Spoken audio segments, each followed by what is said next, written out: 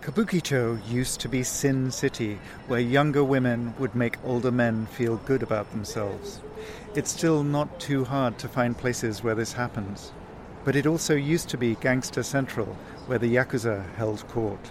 That's less true now. Instead, the developers are moving in, the tourists are more or less welcome, and some of the entertainment has even become family-friendly.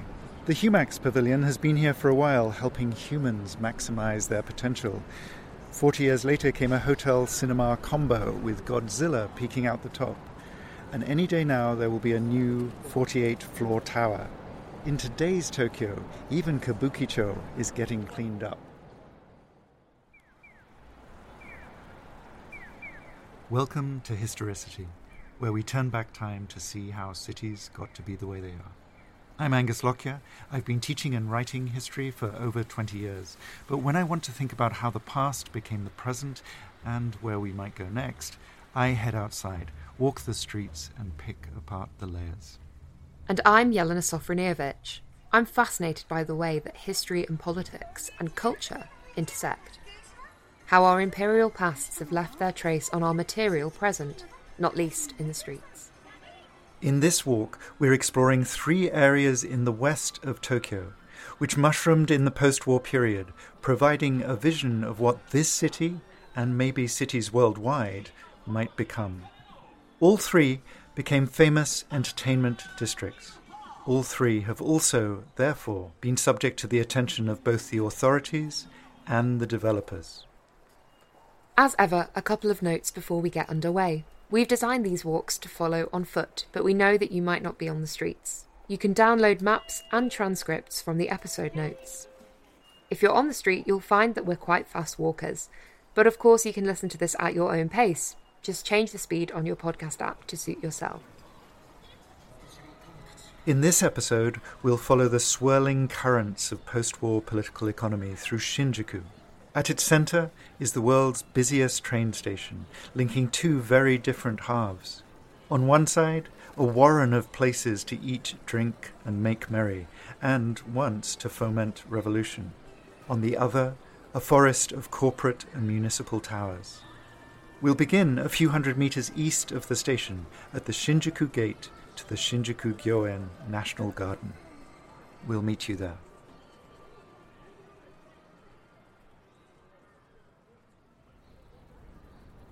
So here we are, standing outside the entrance to Shinjuku Gyoen National Park. We're at the Shinjuku Gate. We've got the park ahead of us. We've got the information center on the left with a bicycle holding pen, and a small road leading past to the east. At the end of the 16th century, a long time ago, this land around here was given to a Mr. Naito. He served the Tokugawa quite well, so this is his reward.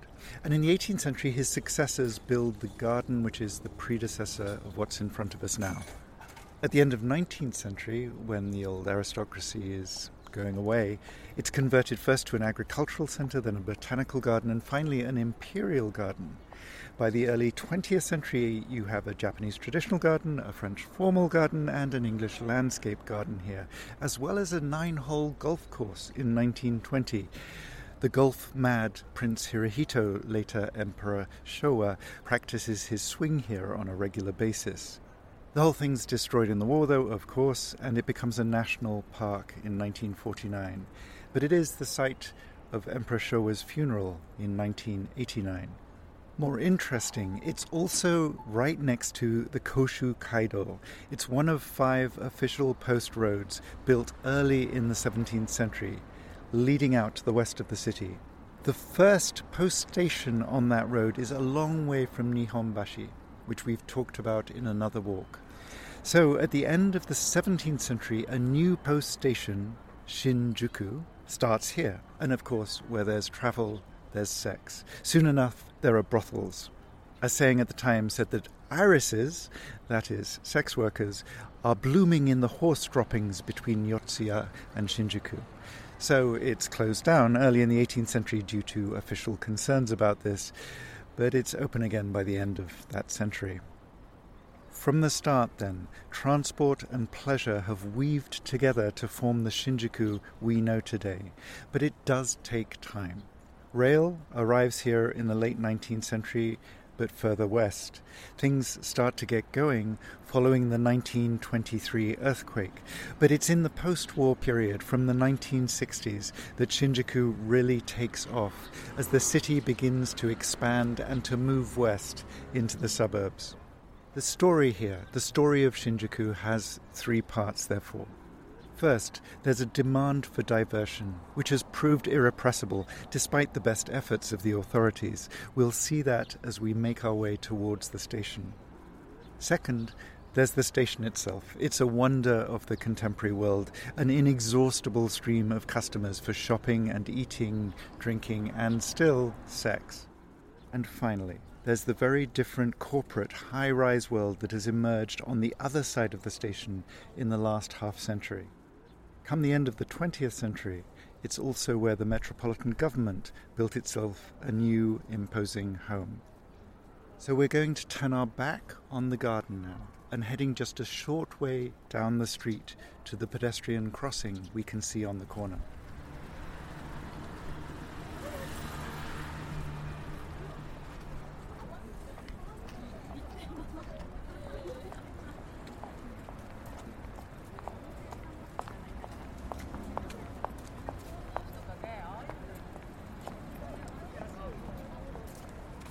So we're coming up towards that intersection now, and we're about to cross the road, but glancing to our left, we can see Shinjuku's Empire State Building. This is actually the NTT Docomo building. We've already met the company in other walks, a mobile phone company. This was completed in 2000 on the site of the freight station.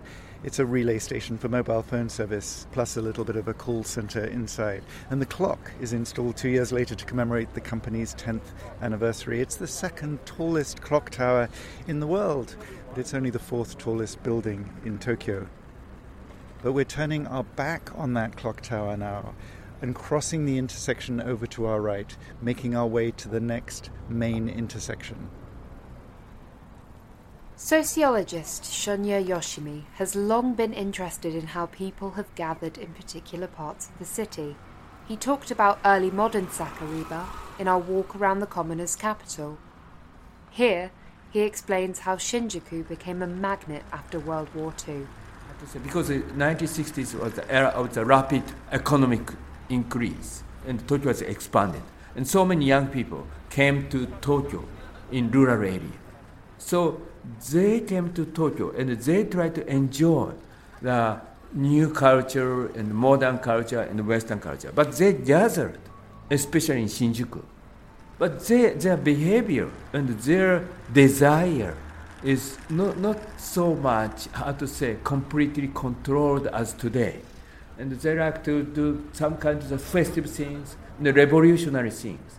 Shinjuku was one of the area, not only gathering, but also new culture and the new modern culture has taken place. We'll hear more from Yoshimi as we make our way through other parts of Neo-Tokyo. So we've come to the next intersection. On our right, we've got a Dotor coffee shop. Its branding is brown, but it's selling a bunch of pink stuff right now because the cherries are just about to pop. Over the street, we've got a 7-Eleven, of course. But we're pausing here just a moment because we're about to enter a very particular neighborhood in Shinjuku. Roll the clock back. Already in the 18th century, Shinjuku is known for sex work and for transport. And the former post town's reputation for good times persists. In 1873, the new government starts regulating how brothels can actually rent out tatami mats, where the sex workers plied their trade. There were 53 brothels along the road at that time, with prostitutes waiting for customers in front. That practice is banned in 1921, and so they replaced them with the photographs of the women working inside. But the same year, there's a huge fire. Then, in 1923, the earthquake levels the rest of the city and the other brothel districts. And this one takes off, catering to the office workers who are now passing through the station near here. That district burns down in 1945. The Americans, of course, try to abolish licensed prostitution, but it does persist here until the Japanese government in 1958 passes an anti-prostitution law. It doesn't mean the end of sex work, of course, which persists here in the form of nude studios, soap lands, scattered among the condos, offices, shops and bars. But sex work gradually migrates to the northwest. We'll see the neighborhood where it concentrates in just a bit. And by late 1960s, this area, Nicho, the second district of Shinjuku, has become an LGBT haven. There's a traditional acceptance, at least of male-male sexual relations in Japan. But with Western influence in the late 19th century, this turns to animosity. Homosexual activity is only briefly criminalized in the 1870s, but the revolution leaves an enduring taboo.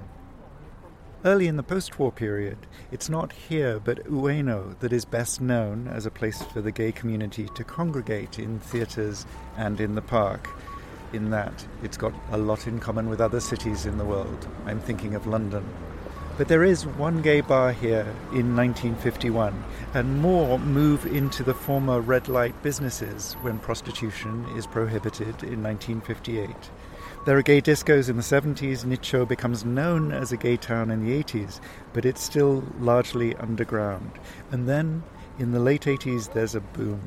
By the 2010s, there are over 400 LGBT-related businesses in this small neighborhood, including more than 250 gay bars and a growing number of lesbian bars too. Nicho, this district, is also central to the growing acceptance of LGBT life in the wider culture. There's an AIDS vigil in 1986, there's an LGBT film festival, and the Tokyo Pride Parade starts in the 1990s. Same-sex couples in Japan still lack legal recognition, but there's a clear majority in public opinion polls in favor of same-sex marriage. So we're now going to walk through a tiny corner of this small, intimate district. We're crossing the road in front of us, heading for the 7-Eleven, and then we're going to leave it on our left as we walk down the small, quiet street.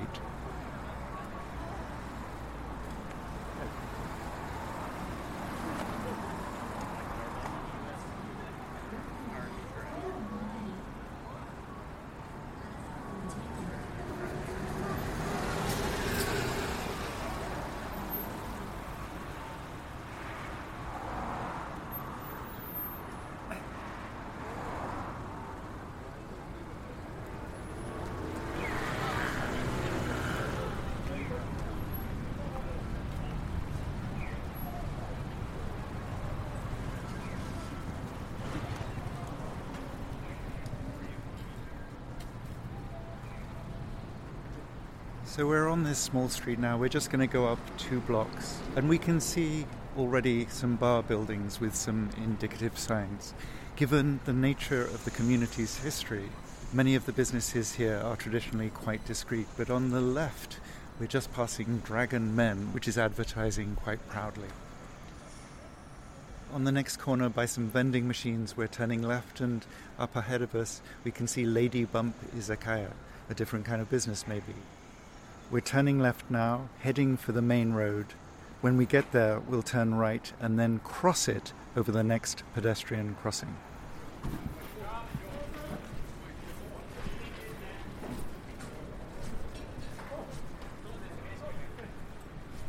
So we've crossed over the street and we're heading straight over now, down another bar street, if you like. We've got drinking establishments on our left, Zero Wedding on our right. We're heading for the end, where we can see smoke dining on the 3rd floor.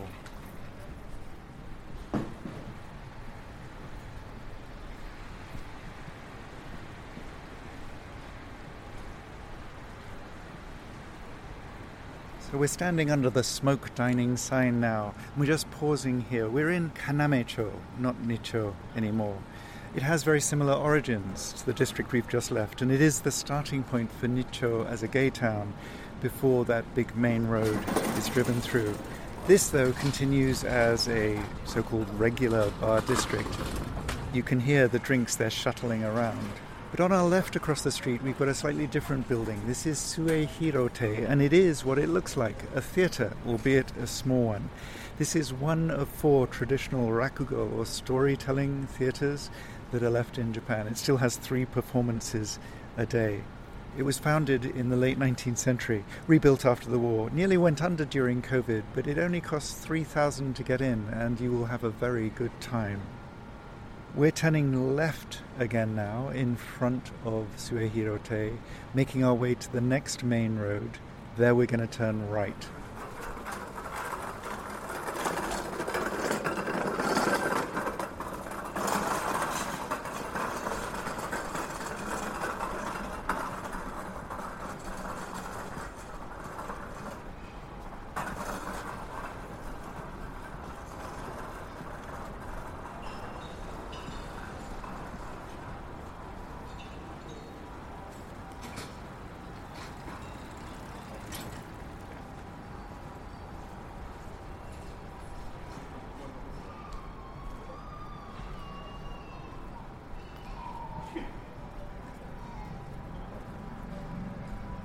We're coming to the end of this street now, Suehiro Dori, named after the theatre we've just seen, with two little figures of rakugo tellers perched on top of the sign. Right ahead of us, we've got a Keio building and a Starbucks as part of it, and we're turning right down to the next main intersection of Shinjuku.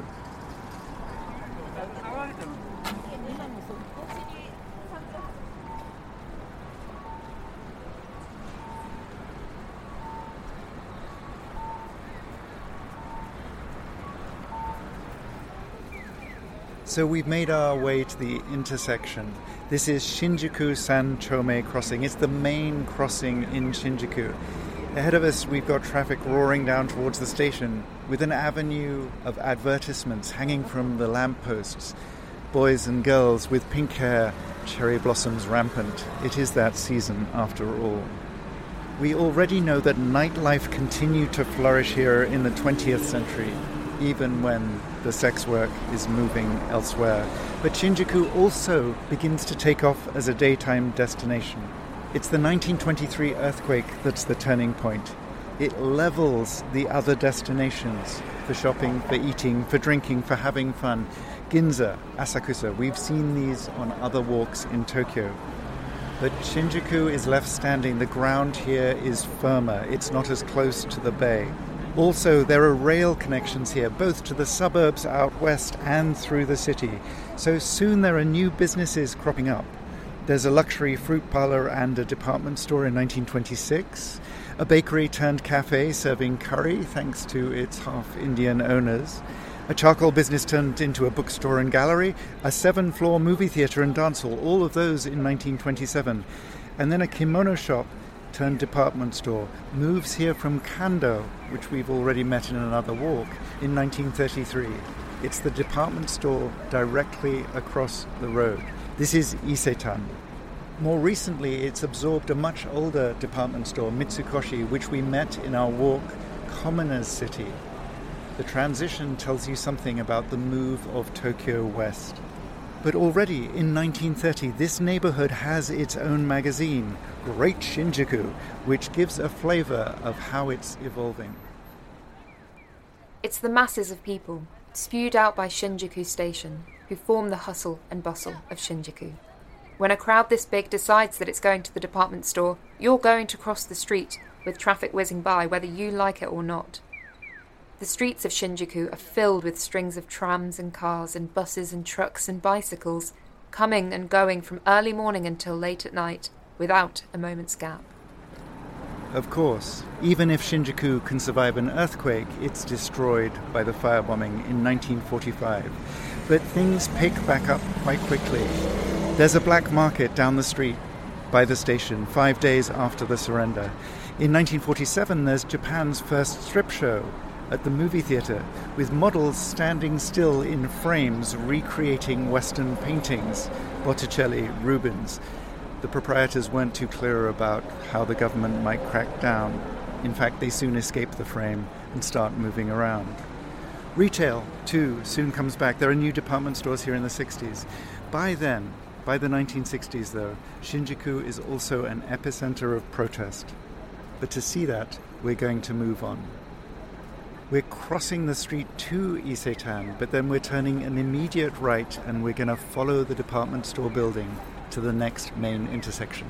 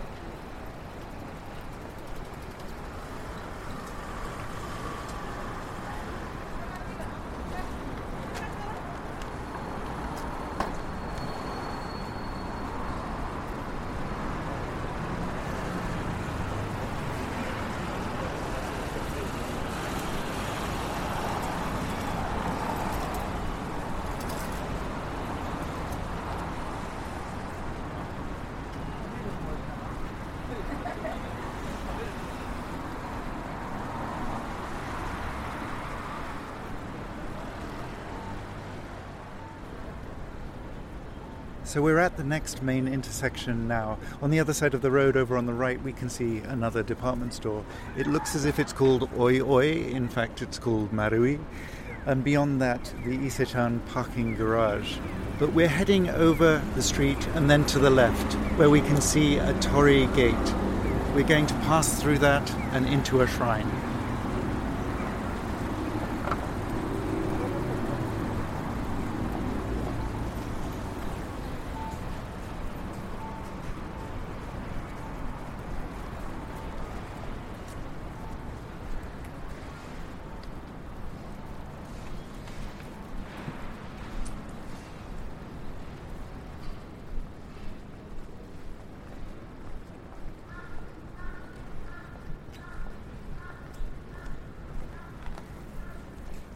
So we've passed through 3 torii gates, 1 in plain concrete, 2 bright vermilion, and there is some blissful quiet here.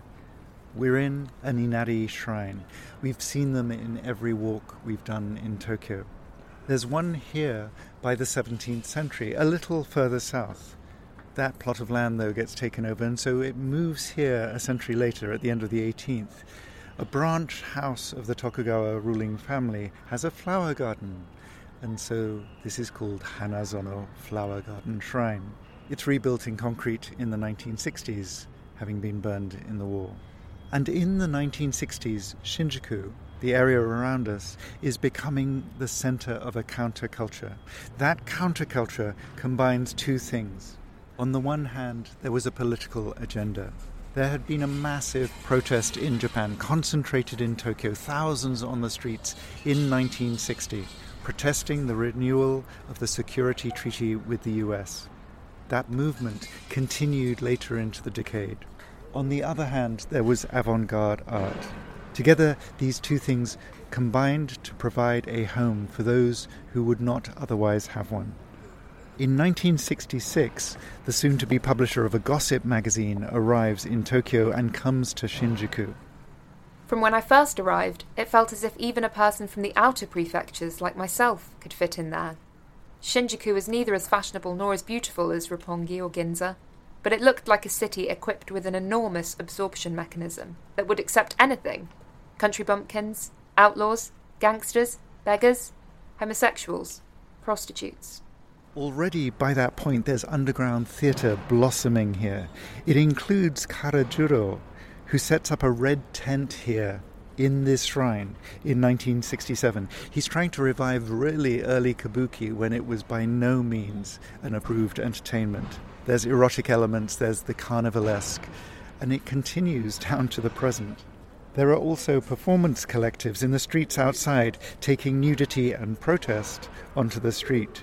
There's also Japan's first art house cinema close by from the early 1960s. It showed underground films, but it also provided quite substantial grants to aspiring filmmakers. One of them is Oshima Nagisa. In 1969, he creates Diary of a Shinjuku Thief. It's about the affair of the thief with a bookstore clerk. The film ends with a riot and sex in counterpoint. Shinjuku also continues as an epicenter of protest. In August 1967, a freight train with gas for the US military planes crashes and burns inside the station here. In 1968, protests against the Vietnam War are spreading worldwide, and 20,000 protesters occupy Shinjuku Station on International Anti-War Day. They're trying to turn it into a liberated quarter. They succeed for a while. They overwhelm 3,000 or so riot police. They're observed by 60,000 bystanders. Eventually, it takes 10,000 police to clean them out. Even after the police have suppressed that protest, though, Shinjuku continues as a magnet. In 1969, you've got folk guerrillas, a combination of activists, students, and singers, who gather at plazas on either side of the station. The gathering in February is turned into an underground film. In June, there are 7,000 who have to be dispersed with tear gas. Slowly, the political edge of Shinjuku subsides. Young people start to move south to Shibuya, which we'll explore in our next episode.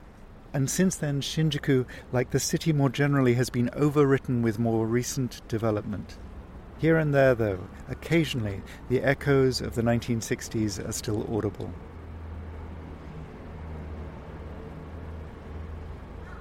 So we're leaving the shrine now and the radical art that's been made here. We're heading up the steps towards the main shrine building where people are rattling the bells to wake up the gods.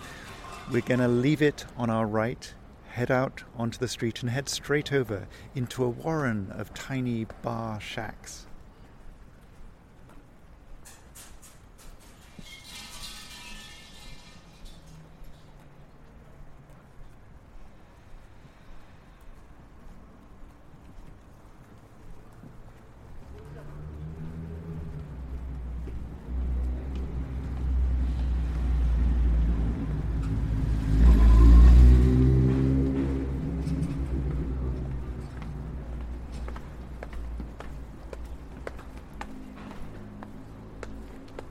So we've come down the steps from the shrine now and we're on the street.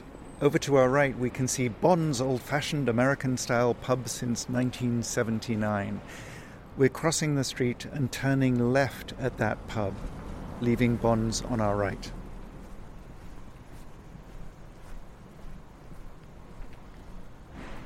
So we've just passed Bond's and we're faced by a whole row of tiny two-story bars.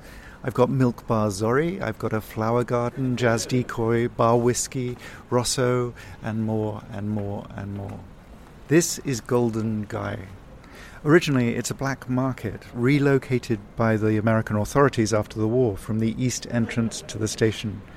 Then it becomes what we see now, a drinking area, with these tiny bars patronized by very well-known writers, editors, film directors, and more, the bundan in Japanese. At the time, it was thought that, quote, anyone who considers themselves as an artist should have their go-to bar in the Golden Guy. Most of the bars, though, only have 6 to 8 seats in them. It's intimate here, too. In the 1980s, the whole area, these few blocks, are under threat from real estate sharks, and there was some arson. But there's regeneration in the 1990s. It's even listed in the Green Book by Michelin. It's the set for Midnight Diner, a recent Netflix series. It's where people come after hours to hang out in their favourite joint. It's also, therefore, a place where nostalgia is easy enough. That topic is one that we'll come back to and see again and again. So we're heading down this street towards the tree we can see at its end, and we're going to turn left in front of that tree along what was once a former streetcar line.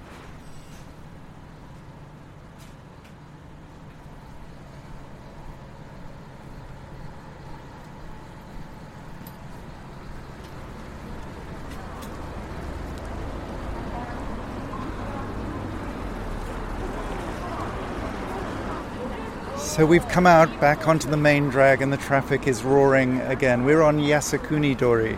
It leads to the shrine that we've seen in another walk.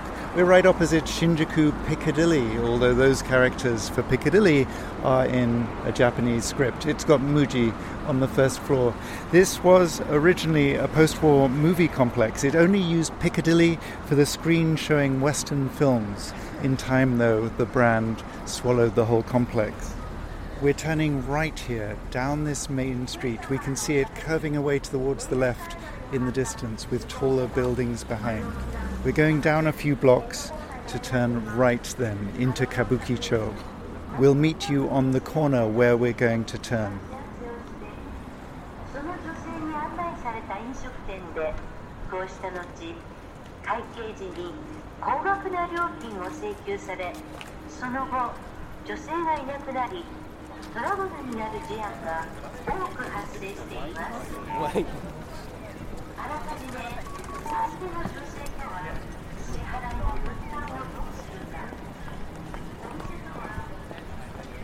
So we've come a short way down this street. We're between two entrances to the subway, and we've got an arch which tells us that we're about to enter Kabukicho Sakura Dori. Sakura is cherry. Most cherries are pink, but pink has more than one meaning, especially here in Kabukicho. So we're walking under the arch down Sakura Dori a couple of blocks.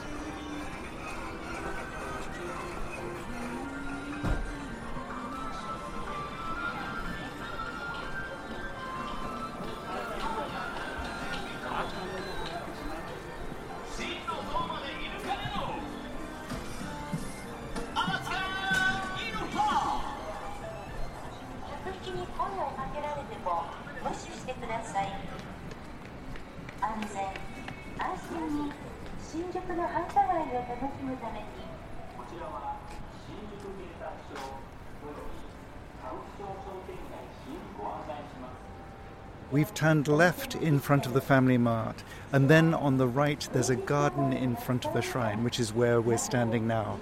A little bit of respite from all the blaring adverts. Kabukicho didn't always look or sound like this. Originally it was a wetland. It became a duck hunting ground in the late 19th century, and then it was filled in and became a quiet residential area, if you can believe it. It burned to the ground, though, like the rest of the city, in 1945. Post-war, initially, it became a thriving entertainment district with a major theatre, multiple cinemas, which we've already seen. But it's also where the sex trade comes, when the anti-prostitution law comes into effect in 1958. There are saunas, there are Turkish baths, soap lands, which gives you some indication of what they're about, as well as love hotels and more. And so there's Yakuza activity here, gangsters making the most of the opportunity. Famously, they're documented by an American journalist at the end of the century, and that has been turned into a recent TV series, Tokyo Vice. More interesting, the Yakuza activity here is also immortalized in a video game, Yakuza, which uses Kabukicho as its set. It's been running continuously since 2005 on.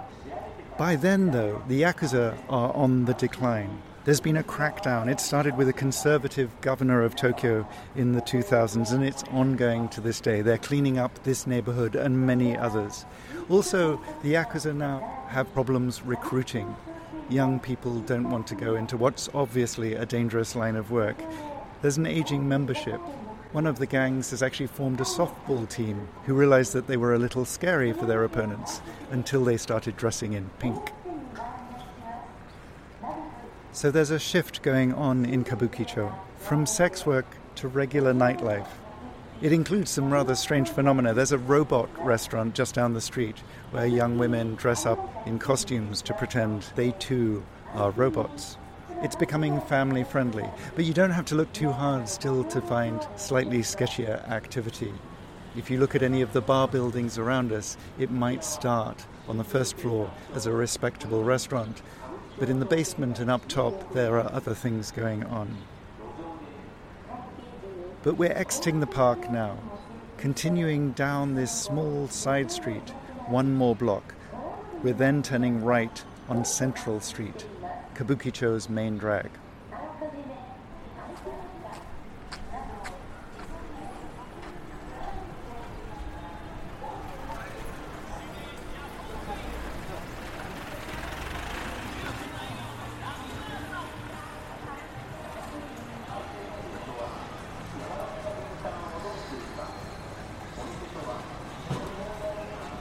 So we've turned right on Central Street, and immediately ahead of us we've got Godzilla peeking over a building. The building itself is vast, tall. It houses Toho cinemas, it houses a hotel Gracery up top, and it's got posters, but Godzilla still rules the roost. We're turning left in front of this building and then right around it.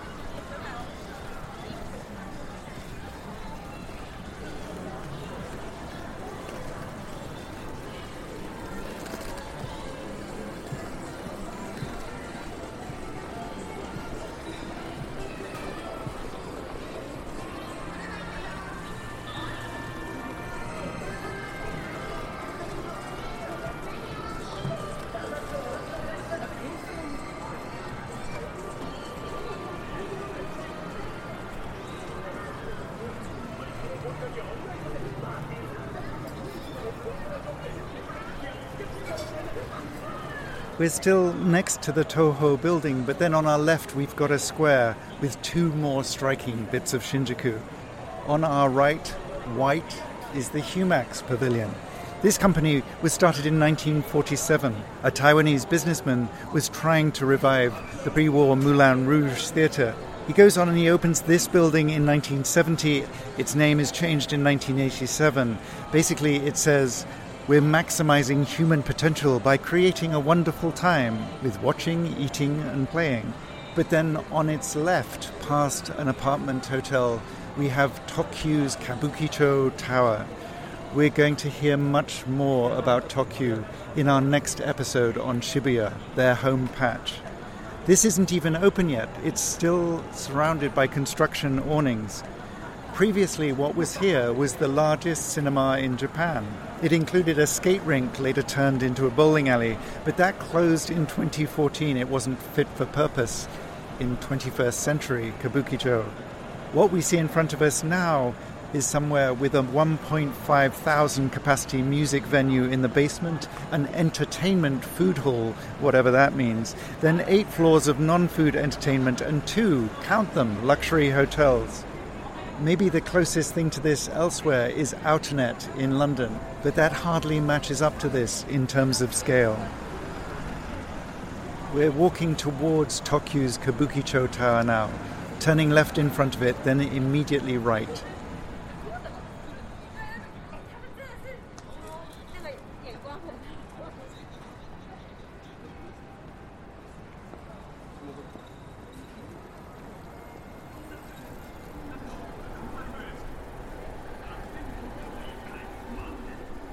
So we're between the soaring glass of the Tokyu Kabukicho Tower now and Tokyo Mystery Circus, whatever that is. Ahead of us we've got a low-slung red building. We're heading for that and we're going to wait on the corner. So in front of us we've got this low red building connected to a much higher, incredibly thin red rendition of the same thing. This is Seibu Shinjuku Station, attached to a Prince Hotel. Seibu is a late 19th century suburban railway which takes off post-war with a merger in 1945. There's a build-up of its business empire under the 2 sons of the founder, a Mr. Tsutsumi. Here, rail arrives in 1952. It's joined by the Prince Hotel the following year. The son running both businesses is Yoshiaki. He's the world's richest man in the late 80s, apparently, and arrested for securities fraud in 2005, unsurprisingly. We're going to meet the other brother, Seiji, in our next episode in Shibuya. We're heading down past the station now. We're going to cross the first of 2 main busy roads. We're aiming for the station square at the east exit of Shinjuku Station. We'll meet you there.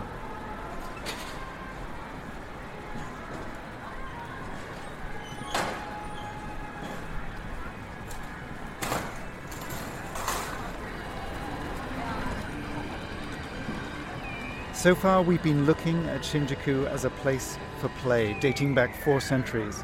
Now we're going to explore more recent developments, the station itself and the world of corporate work and municipal ambition that's emerged on its far side. We're still in Shinjuku East Exit Station Square. Right next to us we've got the station with a Starbucks underneath. We've got the screens. On the far side we can see the towers we're going to head to next. But the station is a story on its own. It has a slow, small start. In 1885, it's a stop on what eventually becomes the Yamanote-sen, looping around the whole of inner Tokyo. But it's opposed by the post town, which is about a kilometre to our east now. They're fearing the competition. So it's put here out in a thicket among the fields. It's hard to imagine today. At that time, on a good day, the station would see 50 passengers. Another line followed in 1889, but there was still only 1 exit and 1 train every few hours. There were 2 tea stalls to while away the time. In 1915, the private lines start to arrive, cutting through the expanding western suburbs. Then, the 1923 earthquake. We've mentioned this before. Shinjuku is left standing. People move west from the devastated flatlands closer to the bay. Traffic takes off, therefore. There are more private lines. The east exit, where we now are, becomes a commercial hub, as we've seen in the first half of this episode. 1945 is bad. 90% of the buildings are destroyed, but the road and the rail layout survives. So there's a new station building in 1964, the one still in front of us. It's the busiest in Tokyo in 1966. There's a west exit. There are underground shopping arcades in the 1970s. By the 1980s, there's a rush hour 5 times a day, people say. Quote, commuters in the morning and the evening, shoppers before lunch, drinkers trying to catch the last train, and young people who've partied all night and waited to catch the first one. So today, Shinjuku has multiple JR lines, 3 private lines, 3 subways, and, before COVID at least, 3.64 million passengers a day. That means 1.26 billion a year. It's the busiest station in the world. It's worth noting the top 3 are all here in Tokyo. Shibuya, where we're going next, has just over 1 billion. Ikebukuro, just to our north, just under 1 billion. Only 5 of the top 50 busiest stations in the world are not in Japan. And Europe doesn't do well. Paris Nord comes in at number 24. That's only 292 million. And the US and the UK don't even feature. Waterloo has 94 million. Still doesn't work very well. Penn Station in New York, 10 million a year. Only 3 times as many as the number that passes through here every day. Given the traffic, it needs a makeover. It's showing its age. So there's plans for a Shinjuku Grand Terminal, a redevelopment of 10.1 hectares around here at a cost of 72.8 billion Japanese yen. It's already started.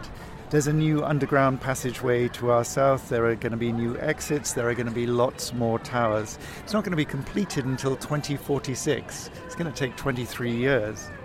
But we're going to get to the other side of the station through the old tunnel where the folk singers gathered in 1969. We're leaving the square now, heading back a little bit up the lines and then diving left into the underground passageway.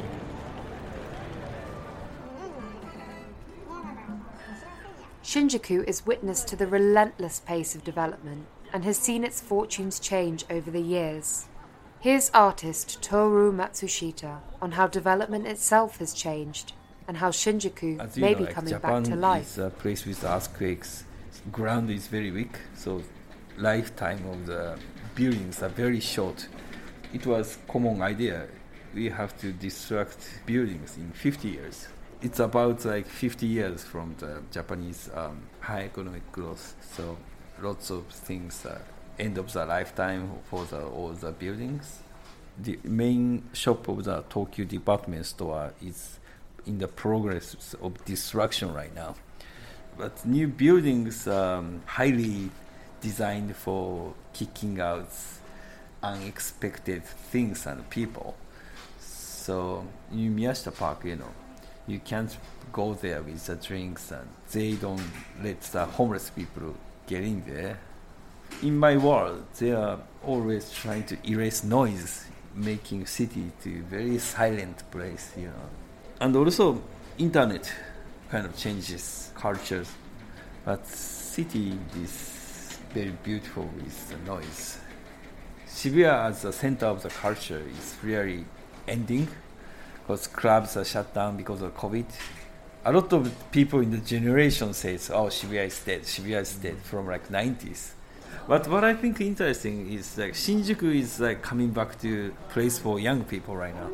It's kind of history, come back to Shibuya to Shinjuku, all that cultural place after the war was Shinjuku and moved to Shibuya and coming back to Shinjuku, I feel now.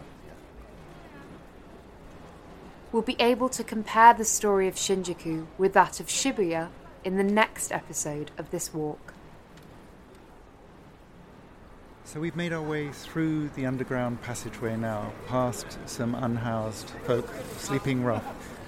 Tokyo, like most big cities, does not provide enough homes for its people. And we've come out the other side. We're standing between a Uniqlo on our left and a much older coffee shop on our right. We're standing on what was an old road out of the early modern city, Ome-Kaido. It's not one of the main 5 post roads, but it's developed early to transport lime for the land reclamation that the shogun needs. And on our right, we've got an echo of the post-war black market, Omoide Yokocho. It started up here now. It's replicated throughout the city, even in upscale mall developments. There's a lot of nostalgia for that hard time right after the war, when people endured but also managed to relax. From post-war black markets then to 21st century fast fashion, we get a sense of the distance that's been travelled, both by Tokyo and Japan, but also specifically by Shinjuku. We're going to pick up the story now of what happens in the 1970s as a forest of towers begins to sprout here. We're heading straight over the road in front of us. We've crossed another busy main road and we're walking down the back of Odakyu department store. As we crossed that road, glancing left, we could see that another huge building was sheathed. It's being redeveloped. It's actually the same store. This is another private railway company which exploited the development of this sub-centre in the 60s. Now it's in the middle of constructing a 48-floor, 260-metre tall skyscraper, part of this redevelopment project of the station. It's going to be the third tallest in the city. But we're continuing down the street, heading for the blue pedestrian bridge we can see ahead of us.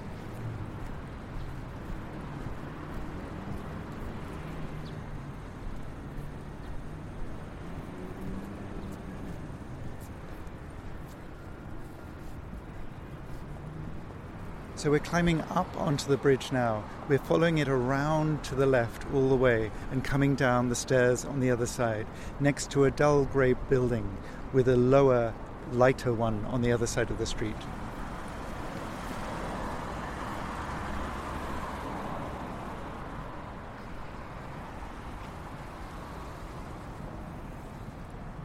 So we've come down off the bridge between those two buildings, and we're now in West Shinjuku.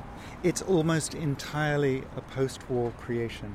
Until the 1960s, this whole area was taken up by a huge Yodobashi water purification plant, which had opened back in the late 19th century. There had been cholera epidemics in the mid-1880s. You needed to clean the water up. There was a bit of residential development here after the earthquake in 1923, but it's still very quiet. Soon enough, the economy starts churning, Tokyo growing, and something has to be done to disperse its functions and its people. Shinjuku, specifically West Shinjuku, where we now are, is identified as a sub-center of Fukutoshin. That water purification plant is moved out in 1965. A park is opened in 1968. The land is divided into 11 lots, and skyscrapers begin to sprout in the early 1970s. On our right, the lower cream-shaped building is actually a museum. It's attached to the building next to it, a kind of swooping monolith up into the sky. That's the Sompo Insurance Tower, built in 1976. The museum, a more contemporary shape maybe, opened in 2020. It was originally on the 42nd floor of the other thing.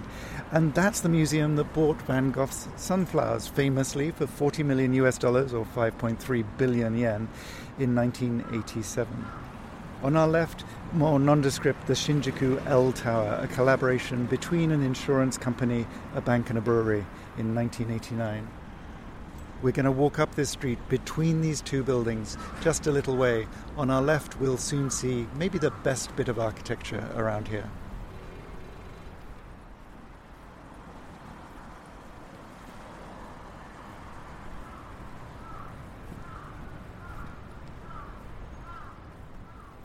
We've got to the next corner, and on our right, another nondescript building, the Shinjuku Center building. It's another joint project. It's the seventh one to go up around here in 1979. But on our left, we've got something much more interesting. This is the Mode Gakuen Cocoon Tower. It was the skyscraper of the year in 2008. It's by the Tange Associates. We'll meet the man who gave that business his name in a bit. And it's called a cocoon and kind of looks like one, because it nurtures students at a fashion school, a technology and design school, and a medical one. We're continuing straight down this street past the Mode Gakuen Cocoon Tower to the next corner where we're going to turn right.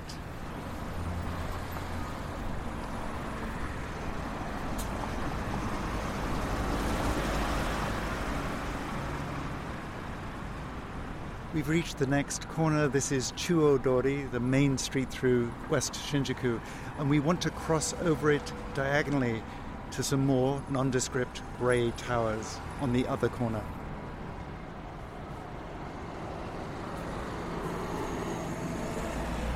We've reached those nondescript grey buildings now. It's actually a campus for Tokyo Urban Tech. It's a late 19th century trade school which was rebranded in 1989. Over on the right, on the other side of the street, we can see a kind of glass-fronted building. That's the Mitsui block here. They were the ones who built the first skyscraper down in Kasumigaseki in 1968. We saw it even though it's dwarfed by the buildings around it now. In our walk around the imperial capital, they bought one of the 11 lots here that same year and completed that building in 1974. It was the tallest one in Japan for a while, but obviously not now. We're now continuing to the next block and the original skyscraper here on our left.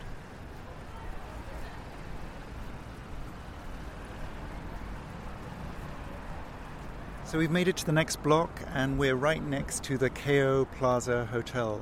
On the corner it's advertising hair and makeup, flower, plaza, chapel. It's big in the wedding business.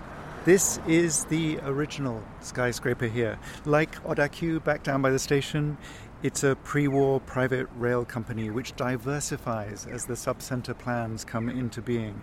They build a department store closer to the station in the early 60s and then this hotel which opens in 1971 with a wedding chapel in 1975. It's where I stayed in 1988 when I first arrived in Japan. That dates me. We came out from Narita on these limousine buses and I plugged into Talking Heads. It was Stop Making Sense. And every move in the music was choreographed to the landscape on the way. But then they deposited us here in something that looked like cities anywhere else.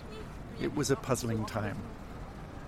But we're not going to linger here. We're not in the nostalgia business. We're going to go down the steps directly in front of us, continuing under the road to the next block.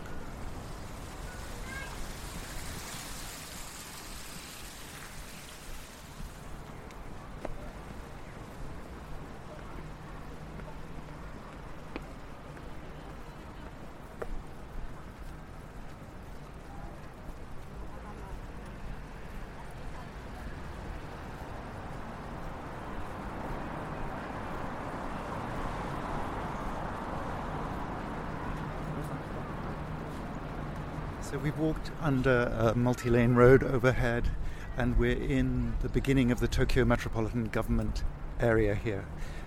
Ahead of us there's a Tokyo Metropolitan Government No. 1 building sign. So we're curving left into this plaza before these enormous buildings.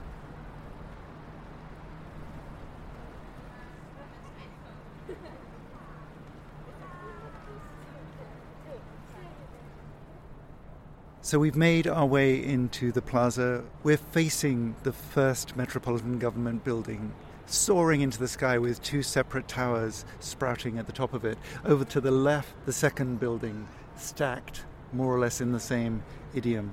This is actually the third home for Tokyo's local authority.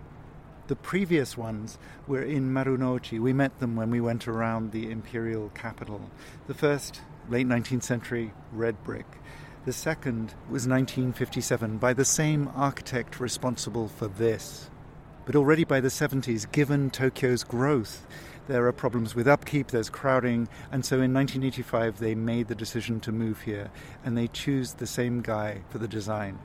This was Tange Kenzo. He's the godfather, if you like, of the metabolist movement, which we've talked about in other areas of the city. Those transform into the mega structures we've also seen. Back in 1960, he'd come up with a slightly crazy plan, he was younger then, to actually more or less pave over Tokyo Bay, or at least connect each side of it with massive barn-like buildings suspended on bridges. But this is his late work. This is 1991. It comes in these three parts, the two buildings in front of us and the Metropolitan Assembly in the much lower building behind. When he was trying to sell the design in public, he talked about this being a Gothic cathedral for Tokyo. Notre Dame may have been mentioned. He also mentioned the integrated circuit that kind of provides its facade. It was the tallest building in Japan for a few years, but it isn't anymore, of course. But it wasn't cheap. Construction alone cost 157 billion yen, $1 billion at the time. Maintenance and management is still 4 billion yen or $30 million a year, and it's not universally loved.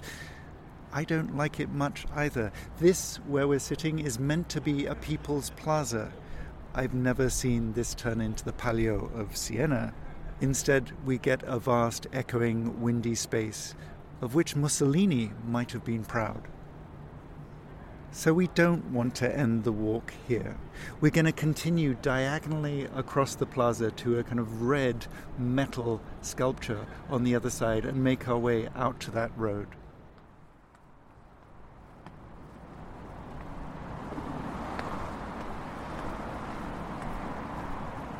So we've escaped that plaza now, past a men's bathroom, and we're back on the main road. We're turning right. We're going to go under a series of road bridges. We'll find a park, thankfully, on the other side, and we're going to climb up into that.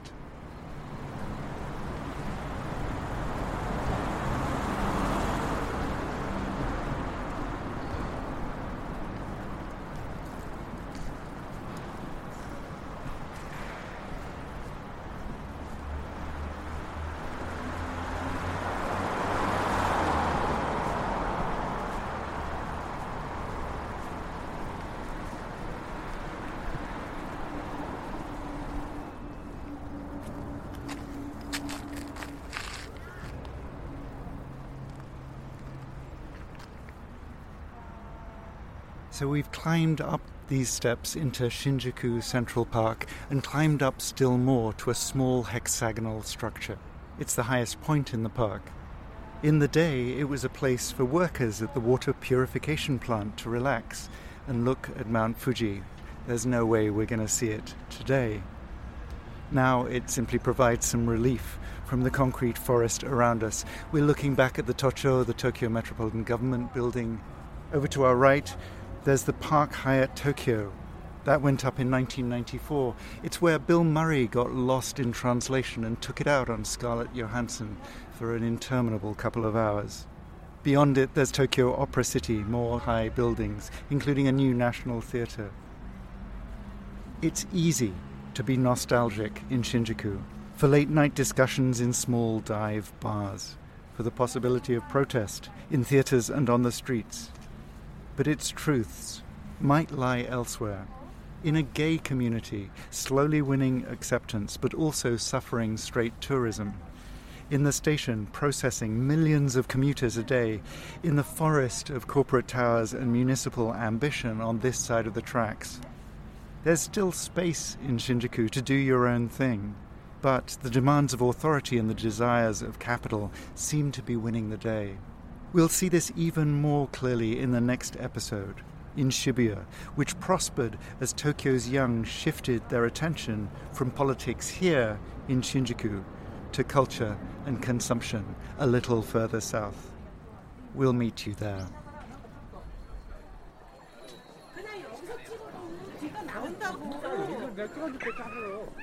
Historicity is written and presented by Angus Lockyer and produced by Jelena Sofronijevic.